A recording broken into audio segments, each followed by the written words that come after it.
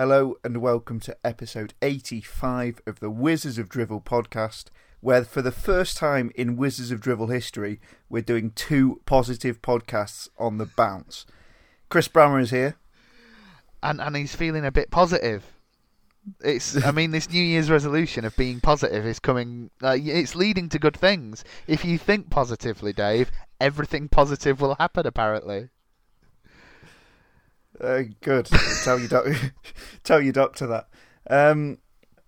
Zach is also here. It is just sunshine and rainbows and butterflies all the way down. Brilliant. Oh, shall we end the show there?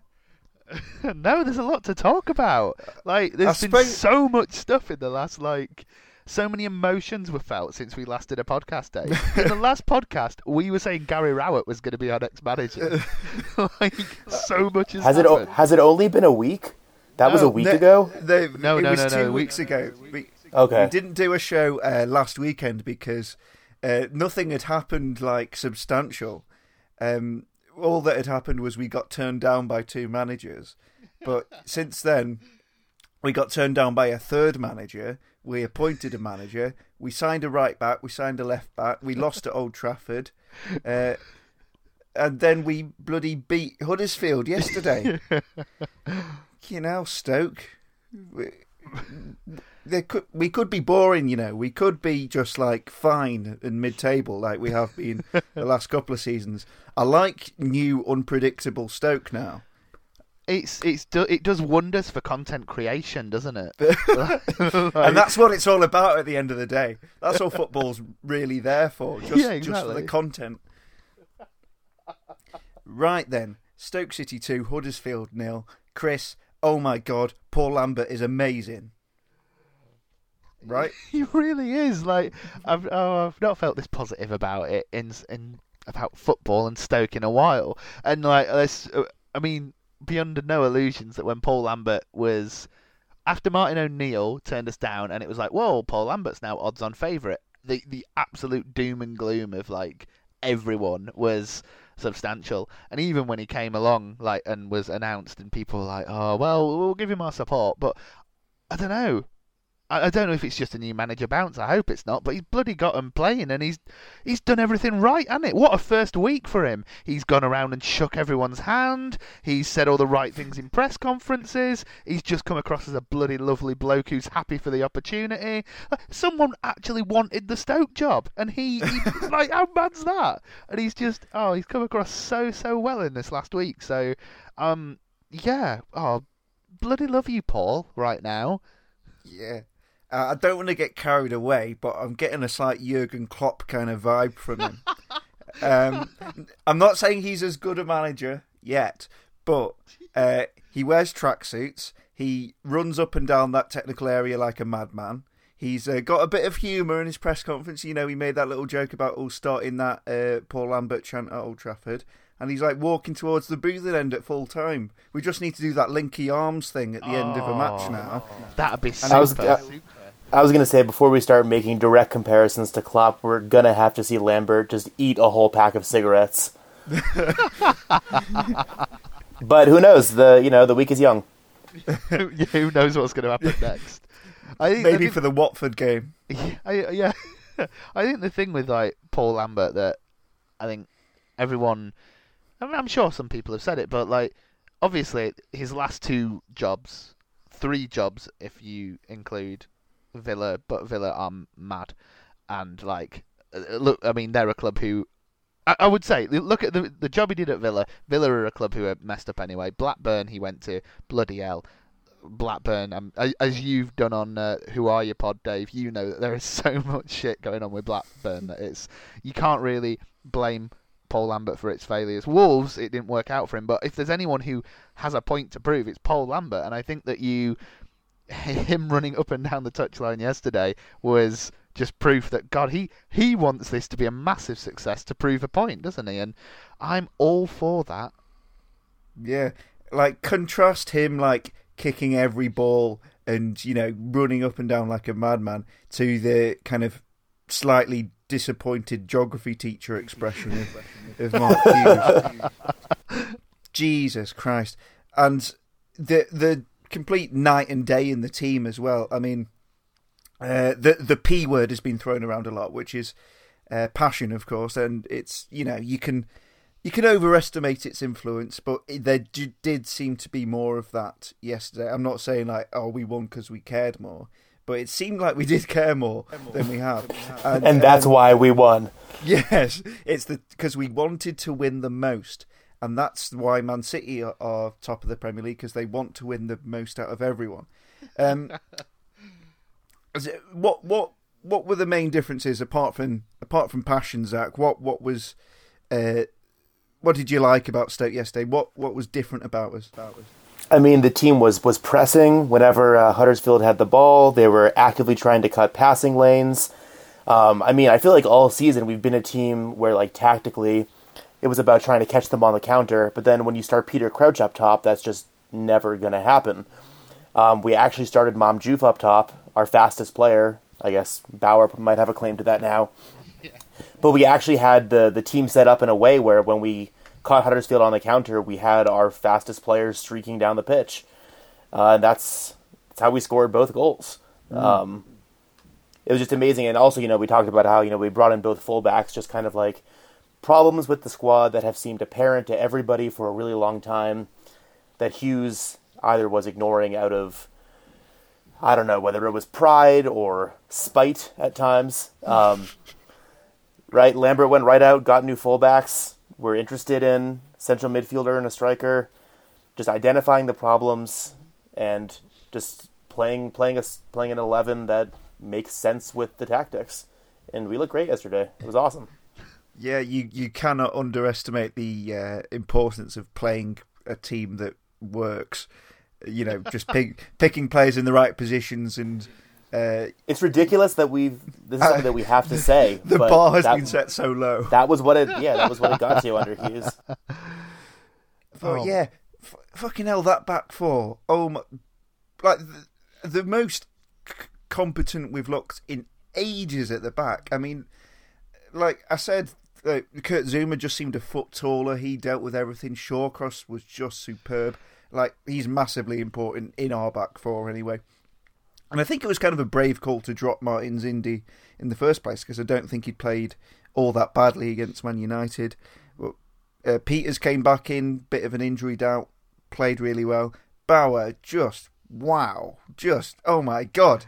I think he might be the best footballer in the world. I don't want to fall in love with another Austrian, Dave. I had my heart broken before. I don't want to do it. You've been stung before. Exactly. The pace, the running, not in terms of like speed, but the effort in just getting up and down that pitch.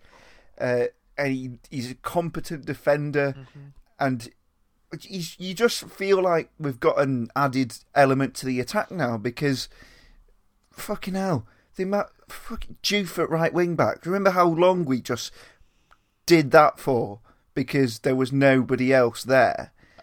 And it's like, you can sign you can sign a right back, like, and people say that's a Mark Hughes signing, but yeah, you know what? I don't care. It doesn't feel like a Mark Hughes signing. It feels like a almost kind of board level signing. I mean, people have suggested it was Mark Bowen that was involved in that signing. If that's their farewell gift, then fair enough. Thank you. I mean, it's amazing what happens when you play a striker as a striker. Yeah, that's also good. I mean, oh my god! Like, even the midfield, Charlie Adam and Darren Fletcher looked like they knew what their roles were, and like they had a plan, and they didn't like panic at everything. Charlie Adam, he's a weird old player sometimes, because he can look both brilliant and hopeless within like 2 minutes. But he was clearly being told to like hit it first time forward, try and set Chupo or Shaqiri or Juve like beyond their high line, and didn't work a few times. Worked another couple of times. I mean, that was a great ball for Chupo for the first goal, I think it was. Yeah, first goal, and we just like, oh my god! I mean, lost for words. I can't speak. It's just really we haven't had a bad squad. It's just been a matter of the tactics being off and players being in the wrong positions.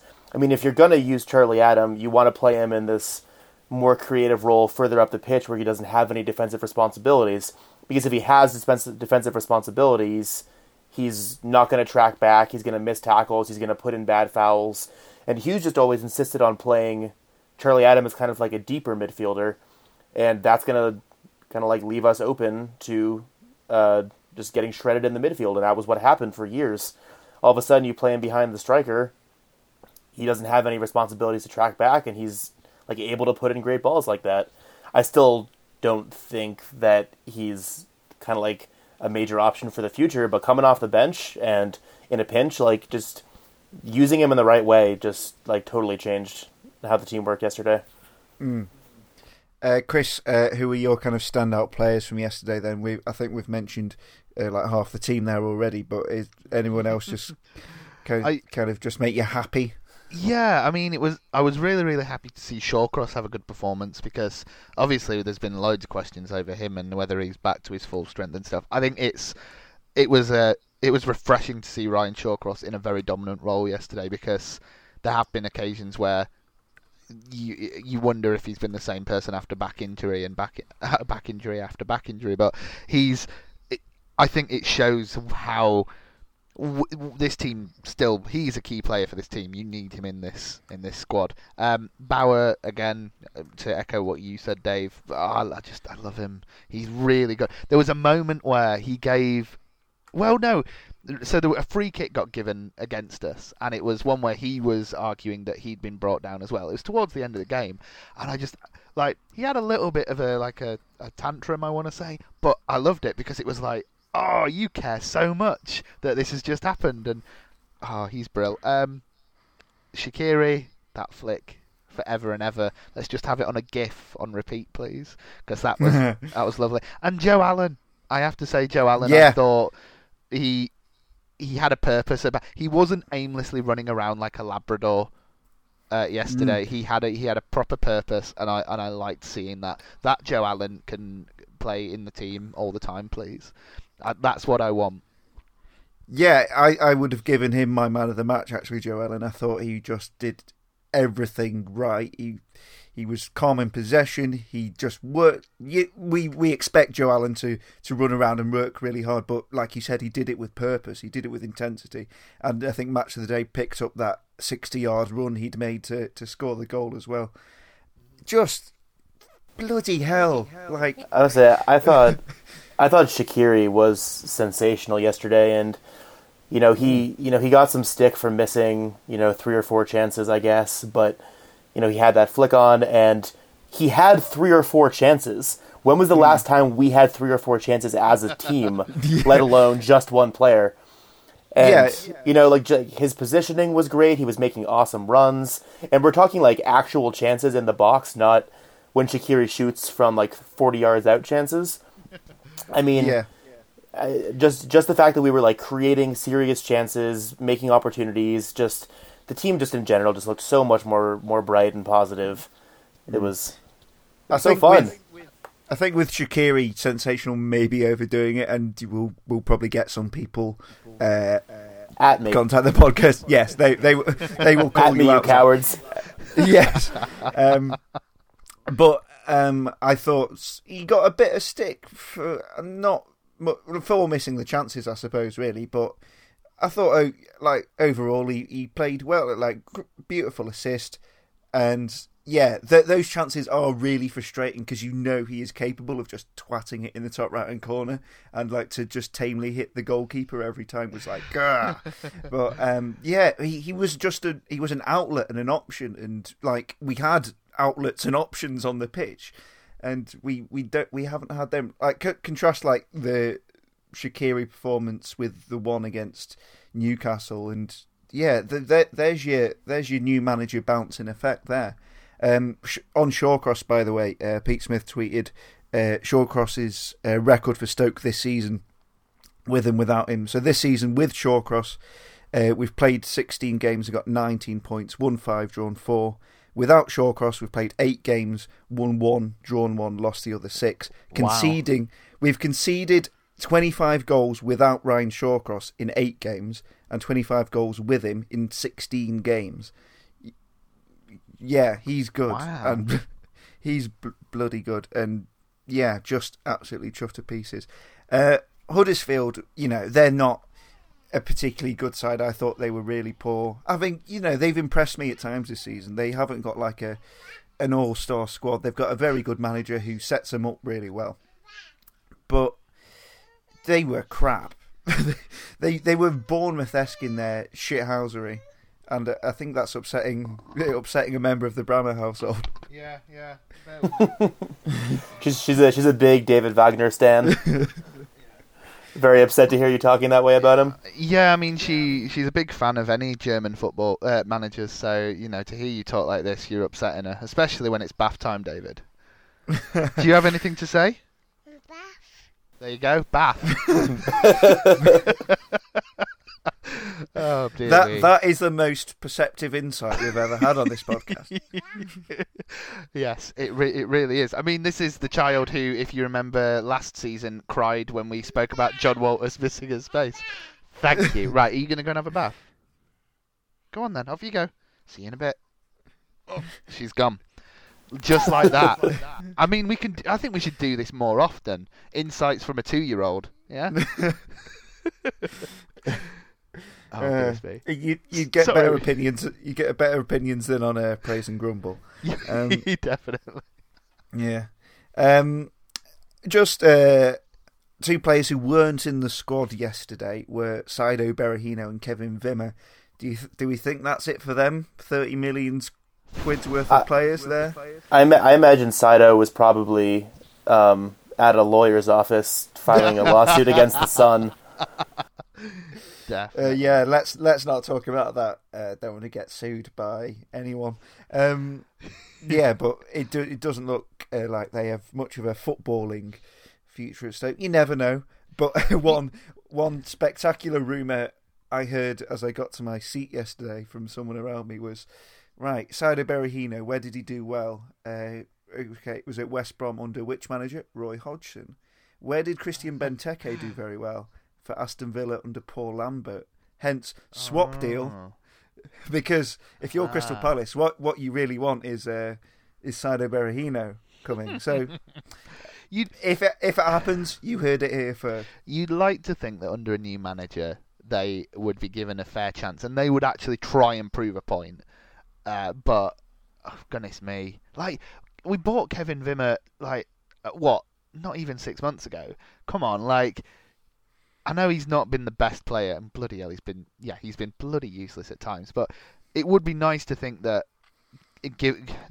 getting in shape and whatever, he'd be a good player for this team. You'd feel, especially with Kurt Zouma going back in the summer, because let's be honest, Kurt Zuma's not going to be here next season. So I mean, maybe as part of a swap deal with Crouchy. Oh yeah. Good point.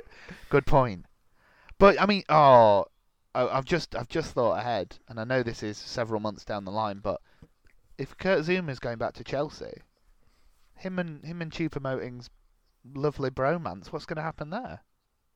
Because they're like a double act, and we'll have to sell Choupo as well. It'll be devastating, but But I'm thinking more Chelsea for the sake of Kurt Zuma's well-being. You should probably just let him stay with us because he's got a best mate. And we know, Roman Abramovich is notoriously sentimental, so I can see that. I can see that working out for us. Yeah. Oh dear me. Right. Sorry, I'm kind of thrown off ever since my child's come running in the room. I have no idea what we're on about anymore. Perhaps some correspondence then to get us back on track. Mark Turner on Facebook. Stoke always look better with Ryan and Charlie in the side. Alan was superb, and how refreshing to have a manager that shows a bit of passion. Ben Jones, one of the best performances since the United and City wins back when we were Stoke Alona. Good to see a passionate manager who kept on at the players from kick-off, and one of the best atmospheres I've heard for a long time. Early days, but it's all looking positive. also think Moritz Bauer could be one of the bargains of the year. Yeah, the atmosphere yesterday. That's it was a strange kind of game in general, because the first half, let's be honest, nothing much happened, and so there was the initial kind of like, come on, get behind them stuff, and then it kind of died down. But once we scored, it was like Stoke were back kind of thing, and I think you had Huddersfield fans on Twitter say like how the Delilah after one of the goals was amazing and stuff, and it's just good. Like, everyone's united again, and oh god, I think 85 episodes we've been doing this podcast and we haven't really been properly like this. Yeah, it's a nice feeling, and it did feel like the culmination of the atmosphere and everything yesterday. It felt like it. Not only was it needed, but it'd been a long time coming. The Stoke fan base has needed something to get behind, and I do think we kind of relish the opportunity to be underdogs. Thank you, Paddy Power, for paying out yet again, because I feel like those type of motivating factors are what drove us in the past, and we are a small club relatively in comparison to, especially some that are not even that far away from us. We are a provincial city club, and I think the idea of people looking down on us does make us kind of, put our back up a bit, and we will fight over it, and that's a good thing, especially when we are in a relegation fight. It's not even a concern because it's a positive podcast, but we do need this. That was really close. That was a really close call. And we do just need this atmosphere to keep going. We are not out of any fight. That result didn't stop us from being a relegation candidate. We need to keep going. I would say, though, that was Stoke after 3 days training with Paul Lambert. We now have a week and a bit where we're training with him, and you would hope that as you say, the defence looked rock solid. You would hope more training going into it, we can get a good game plan going and really improve. And especially if we have some more signings coming in that really pick the squad up, give the players some belief, not just the fans. It's amazing what a change in atmosphere can do for everyone involved. I couldn't hear the atmosphere because I was watching the game at a soccer pub. I called in advance. They told me that they were going to have the match on. They were lying. Turns out no one in America cares about televising Stoke City versus Huddersfield. So I watched it on a cell phone. In the pub, with the United and Arsenal games on and lots of people cheering. But then when I went back and watched Match of the Day later, I could hear the atmosphere, and it was great. Also, watched Match of the Day for the first time since the 2-2 draw with United, because I have a rule where I don't watch Match of the Day unless we have a good performance. So it's been about 6 months, and it was nice to watch good highlights again. That's nice, isn't it? Should we talk about, since I guess the next episode won't be until the end of the month, should we talk about some transfer stuff? Yeah, we could do that. I was just going to kind of briefly touch on the week we missed. The hellish week of manager rejections, as from managers from all across Europe, it seems, swipe left on Stoke City. What did we make of kind of our approach to finding a manager? Did we go about it the right way? Should we have had a name lined up before we sacked Hughes? And should we have approached those managers in the order we did? What did you make of it, Chris? Genuinely, I think our board thought Gary Rowett was going to come. And I think that, I don't know if early talks have been said, but I think when Mark Hughes was gone and they came out saying, we want to have a manager in place before the United game, it was under the impression, or at least we were under the impression, just from reading things, that they have an idea of who's coming in. They had one or two targets. Well, we thought it was either Gary Rowett, and if that weren't going to work out, Martin O'Neill. I think Gary Rowett, and I don't want to say he played as well, but I think that he used this as a good opportunity. and I can't blame him for wanting to stay at Derby. Like, it's a shame. I would have liked him as manager. I'm not going to be annoyed now because we've got King Paul and he's mint. But after that, then what? Quique Sanchez Flores came along, and that was kind of left field. I think my issue with how we approached the managerial situation was that Gary Rowett, Quique Sanchez Flores, Martin O'Neill, they're all very different managers, and it was kind of like, well, what are we trying to get out of this situation? It weren't like we were looking for a similar candidate across the board. Even Paul Lambert, you can't really say is similar to the other managers who we had lined up. But, I mean, it's weird to think back how I was a few days ago and be like, and how negative I felt about it all. And now, because we've won, everything's fine, isn't it? But, I think, yes, the board could have done a lot better in how it approached. But I do think that they probably were under the assumption that Gary Rowett was going to come. Again, I base that on nothing other than reading newspapers. And also, I think that I may be reading too much into it, but I think there was still the thing of we think Hughes can turn it around kind of thing, and kind of that Coventry defeat forced their hand, and they didn't have anyone lined up. And you kind of look at Watford today, who've sacked Marco Silva, quite controversially, but they were in a really poor run of form, and they've suggested that him getting his head turned by Everton was a factor in it. But they, by all accounts, seem to have someone lined up. And you can argue that that's better in that you can get them in straight away. But no one's going to argue it's worse. Well, it's worse from a moral standpoint, I suppose. I guess that's true. It's kind of shittier behaviour. I mean, we don't sack managers at nearly the same enough rate as Watford, so we're kind of out of practice at it. We're kind of like, that is true. Yeah, like what do we do? Like, is there a big phone book of managers? Do we just like go on LinkedIn and try and hit up Gary Rowett? But I think you're right in what you say there. You can't imagine like Peter Coates going clandestine behind Mark Hughes' back and being like, psst, psst, Gary, we're thinking of getting rid of Mark. When he goes, how about you come over? Like, it doesn't seem like the most honest thing to do, line someone up before you even get rid of someone else. So I agree. I don't think our board would operate like that. It just seemed like Hughes was in this weird period where he was about to lose his job for like 6 weeks. Yeah. I don't know.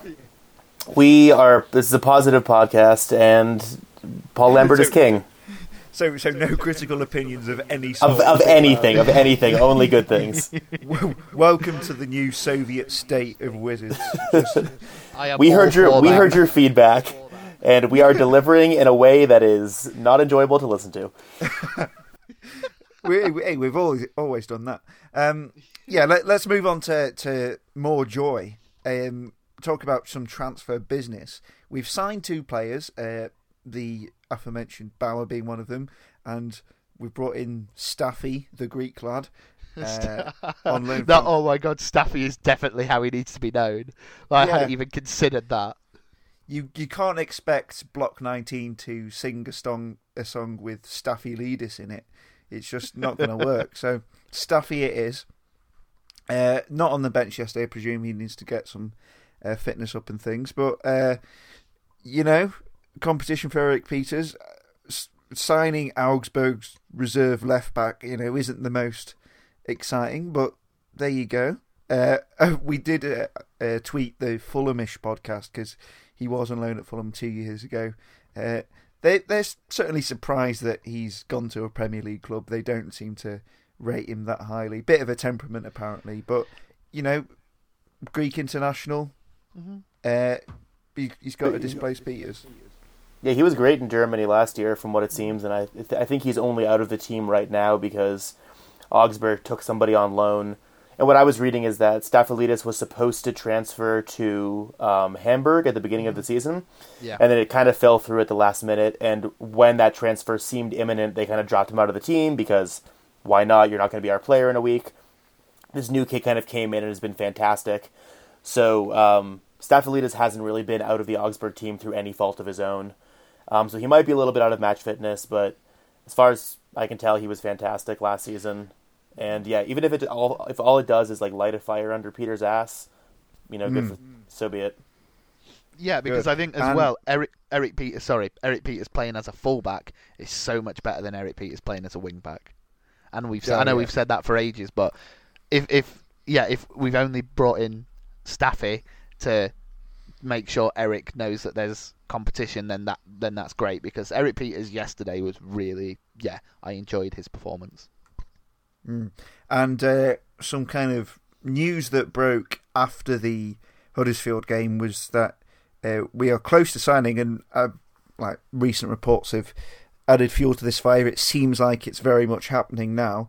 A £4 million deal for New York City FC winger Jack Harrison. Now, Zach, as the person closest geographically to New York out of all of us, give us a full dossier, leave no detail unsaid. Tell us everything about him. Oh man, he plays for NYCFC, which is a soccer club in America in a league that I definitely watch. So I don't really know a ton about him, but I know he plays on the right wing. He's from Staffordshire originally. From what I've been reading, I mean, I'm familiar with him, so this wasn't the first I'd heard of him. From people I know who follow MLS more closely than I do, I know people talk about him as being one of, if not the most exciting young prospect in the league. I was reading yesterday from some NYCFC supporters who were saying that a couple seasons ago he seemed to be the kind of player who was mostly reliant on his pace, but now he's a better dribbler, and he's added they described it as a Robin-esque cut inside move. I don't want to jump to conclusions, but so he seems to kind of be improving his game at a really rapid rate. He's scoring and assisting a lot for NYC. I believe that they're coached by Patrick Vieira now. Yeah. So I think that he seems to be coachable and work really hard. And the NYCFC fans that I was seeing on the internet were heartbroken to find out that he was leaving. So that can only be a good thing. Yeah. And as you mentioned, though, he's born in Stoke-on-Trent, which is exciting because I don't think many of us had heard of him. I don't follow the MLS very closely at all, but a bit of Googling says a couple of months ago he was linked with both Man United and Man City. So perhaps not one to be thrown in the first team straight away, you'd imagine, particularly when Xherdan Shaqiri plays there. But we're going after another player with pace, Chris. What's this all about? I'm scared, Chris. I'm scared I'm going to wake up. It's refreshing, definitely, and God, we've needed more and more pace. I know you just said that you don't see him as part of the first team plan straight away, but I mean, who knows with Paul Lambert? Who knows if where he's gonna play this lad?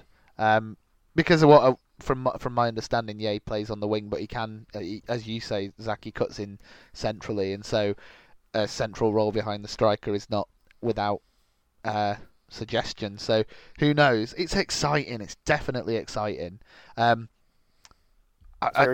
Keep going. Bring more players. Let's get loads in. Let's just have a great time. I'm saying, even if he's going to be in the team in kind of a similar role to Ramadan, right, coming off the bench, right, Shaqiri will hurt his calf at some point. That's just what happens with him. And we don't really have a lot of right-sided players, attacking players. You could say Juve, but that wasn't ever really his choice.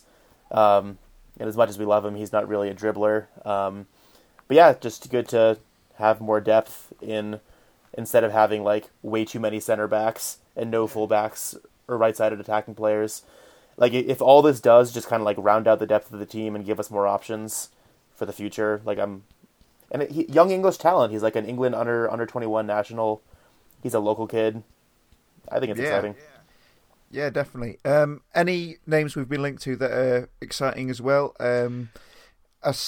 I think that our next priority should be a central midfielder, but I'm not seeing too many names linked. Perhaps people who've been, monitoring the gossip sites more closely than I have will have some idea of names that have been bandied about. Has anyone got any potential targets for me? We were linked. Sorry, go on. Oh, you might have been about to say the same player, the Senegalese midfielder at Galatasaray. Yes. Please, Chris. And Ndiaye, is it? I can't remember his first name. Let me Google Badu. it. Madu and Ndiaye. Okay. Badu with a B. Badu. Oh, well, let me find. Yeah, because he definitely seems. There was a lot of legs in it the other week, but now not so much. I think the most recent thing I heard was that we bid £14.5 million, but Galatasaray wanted 17.5. That was maybe like 2 or 3 days ago, but I think it was also from like the Sun or the Mirror, so I don't know how much that can be trusted. So I've been doing a thing where after you all go to bed, and I do a YouTube deep dive.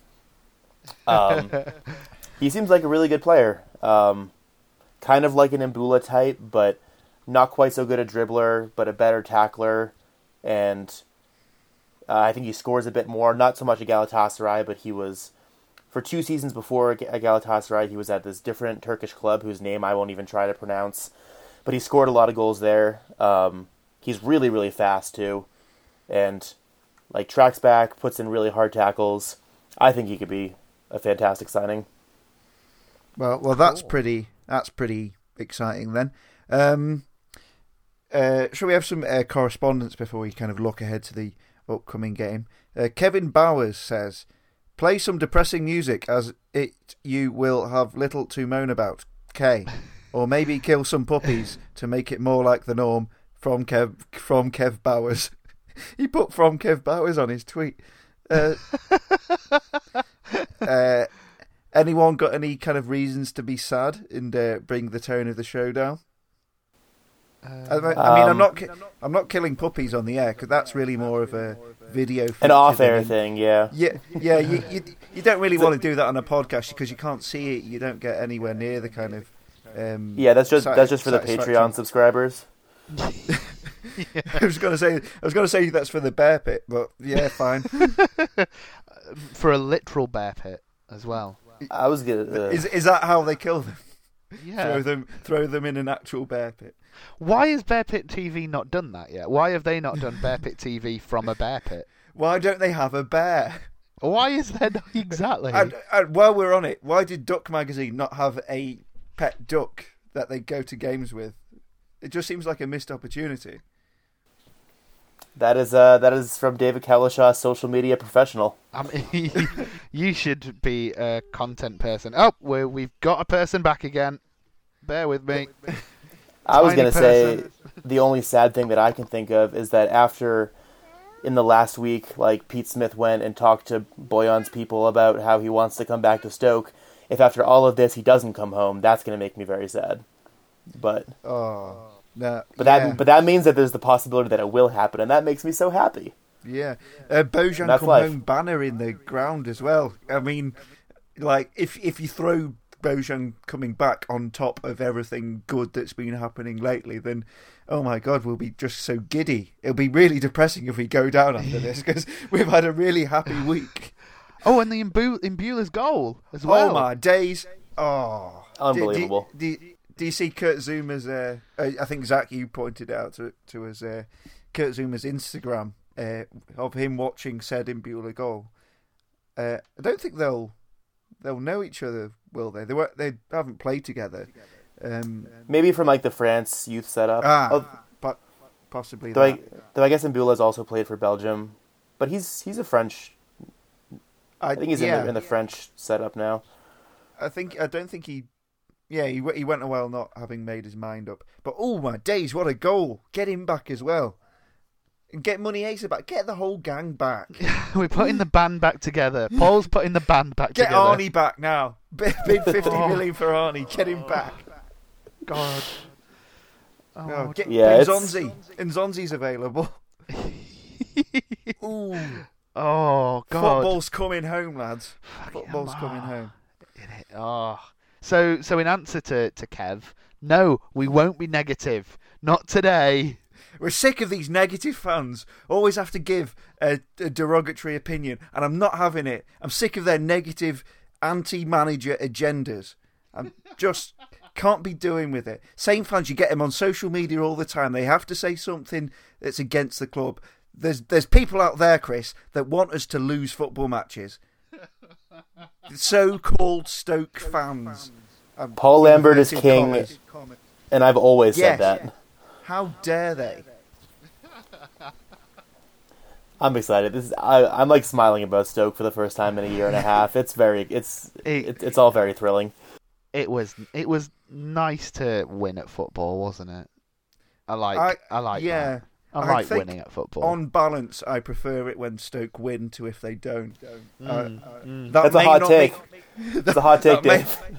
That may not make me popular with the clique of Stoke fans on Twitter, but there you go. That's just what I think, lads. Question here from our mate John Dykes: will the absence of cups help or hinder the Lambert revolution? Well, we've got a free week next week. We've got a free run at Watford, so I think they're still in the cup, aren't they? So and we're not going abroad either, are we? The Dubai away trip has been cancelled, apparently. Yeah, Charlie Adams devastated. Yeah.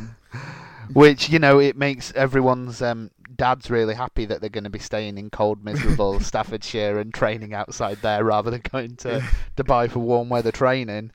Good. Get them running on fields. That's what I say. Run up Mao Cop. That's where they should run. I think the Watford game will be interesting because it'll be the new manager bounce against the even newer manager bounce. Yes. So we'll get to see how that situation works out. It's at home, isn't it, the Watford game? Yes, it is. So, obviously, new manager bounce for Watford is a big thing, but it would probably be worse if we were going to Vicarage Road. And, it would be you would imagine it would be the same type of atmosphere as it was for us yesterday. So, I don't like playing against new managers. Yeah, but Watford are still in the cup, aren't they? So his very first game, if they appoint him in time, will be out of the way. So that initial exciting, first performance, it's taken some of the sheen off it. So, I you know what, lads? Sometimes you can appoint a manager and they won't win the first game. Sometimes they might even lose it. Managers have been known to do that. That's not a scientific fact, Dave. I think the scientific fact is that they win their first games, as is written by narrative. I wouldn't know what that's like because Paul Lambert has literally never lost a Stoke match. Statistically, he's the greatest manager in our history. Exactly. I was going to say, you can talk about passion all you want, but the advanced analytics are behind this conjecture. 100% of the time, Paul Lambert will get a win for Stoke. Yeah, but based off current projections, our expected titles are 100%. We're down to win the Premier League and all future competitions based off, all projections guide us towards Champions League glory in a couple of years. So that's very exciting. Yeah, and that's not even debatable. That's just math. So 5 games coming up. I think we talked about kind of having 6 cup finals, of which Huddersfield was one. We've got 1 win out of the way. How many of these forthcoming 5 games do we need to win, or how many points do you think we need to kind of put ourselves in a strong position? I think that really, really depends on those teams around us because, as we've said before, I think that this league isn't very good this year, and you want us to go and win as many of them as possible, but there is a hope in there as well that a team like Southampton or West Brom or whoever really drop off and put a bit of a gap between us and the bottom 3 or whatever. Are we out of the bottom 3 still, despite of that Southampton result? Yeah, we're 17th right now by a point. That's it. So 5 games. I don't know. I'm trying to look at our fixture so I can tell you what I think is realistic. So we have Watford, Bournemouth, Brighton, Leicester, Southampton, and then we have City, Everton, Arsenal, Spurs, West Ham, Burnley, Liverpool, and then Palace, Swansea to finish it off. So we have a great run of games, a terrible run of games, and then a couple decent ones at the end. I think that I'd like us to win the Bournemouth away game, but obviously away games are difficult. But I think we need to be winning the next 2 home games, definitely. I think that Watford and who is it, Brighton. We need to be beating Brighton, definitely. I think there's points to be taken from Bournemouth as well. Leicester away, that's always a difficult one, and there I wouldn't mark that down for a win. And then that's the game you bring Bojan back for. Leicester away, produce another one of them magic goals. I mean, like, all 5 of them are perfectly winnable, but you kind of have to be realistic and think, in Premier League football, when does any team of mid-table ever win like more than 3 on the bounce? Like, not often. And just because we had a good performance yesterday against Huddersfield doesn't mean that it's not the same team. Like, we've got Paul Lambert still needs to work with this team. This team still needs to improve. Like, Huddersfield aren't an amazing team. Like, this isn't. I don't want to be negative, but this isn't like a wow, yes, fantastic. We are now going to go on and everything's going to be fine. We need to work at it, and we need to show the same level of intensity in these next games. It would be lovely, wouldn't it, if we could pick up another big scalp in the next few weeks as well. Like, God, just imagine if when Man City come on the 10th of March, oh my God, we nick a 1-0 win. Like, imagine the absolute the scenes, because no one expects Paul Lambert to do well. Oh my days. I think that's a very dangerous place in which to end the podcast. But how about this? This is a question for you, Zach. Is everything going to be totally okay forever?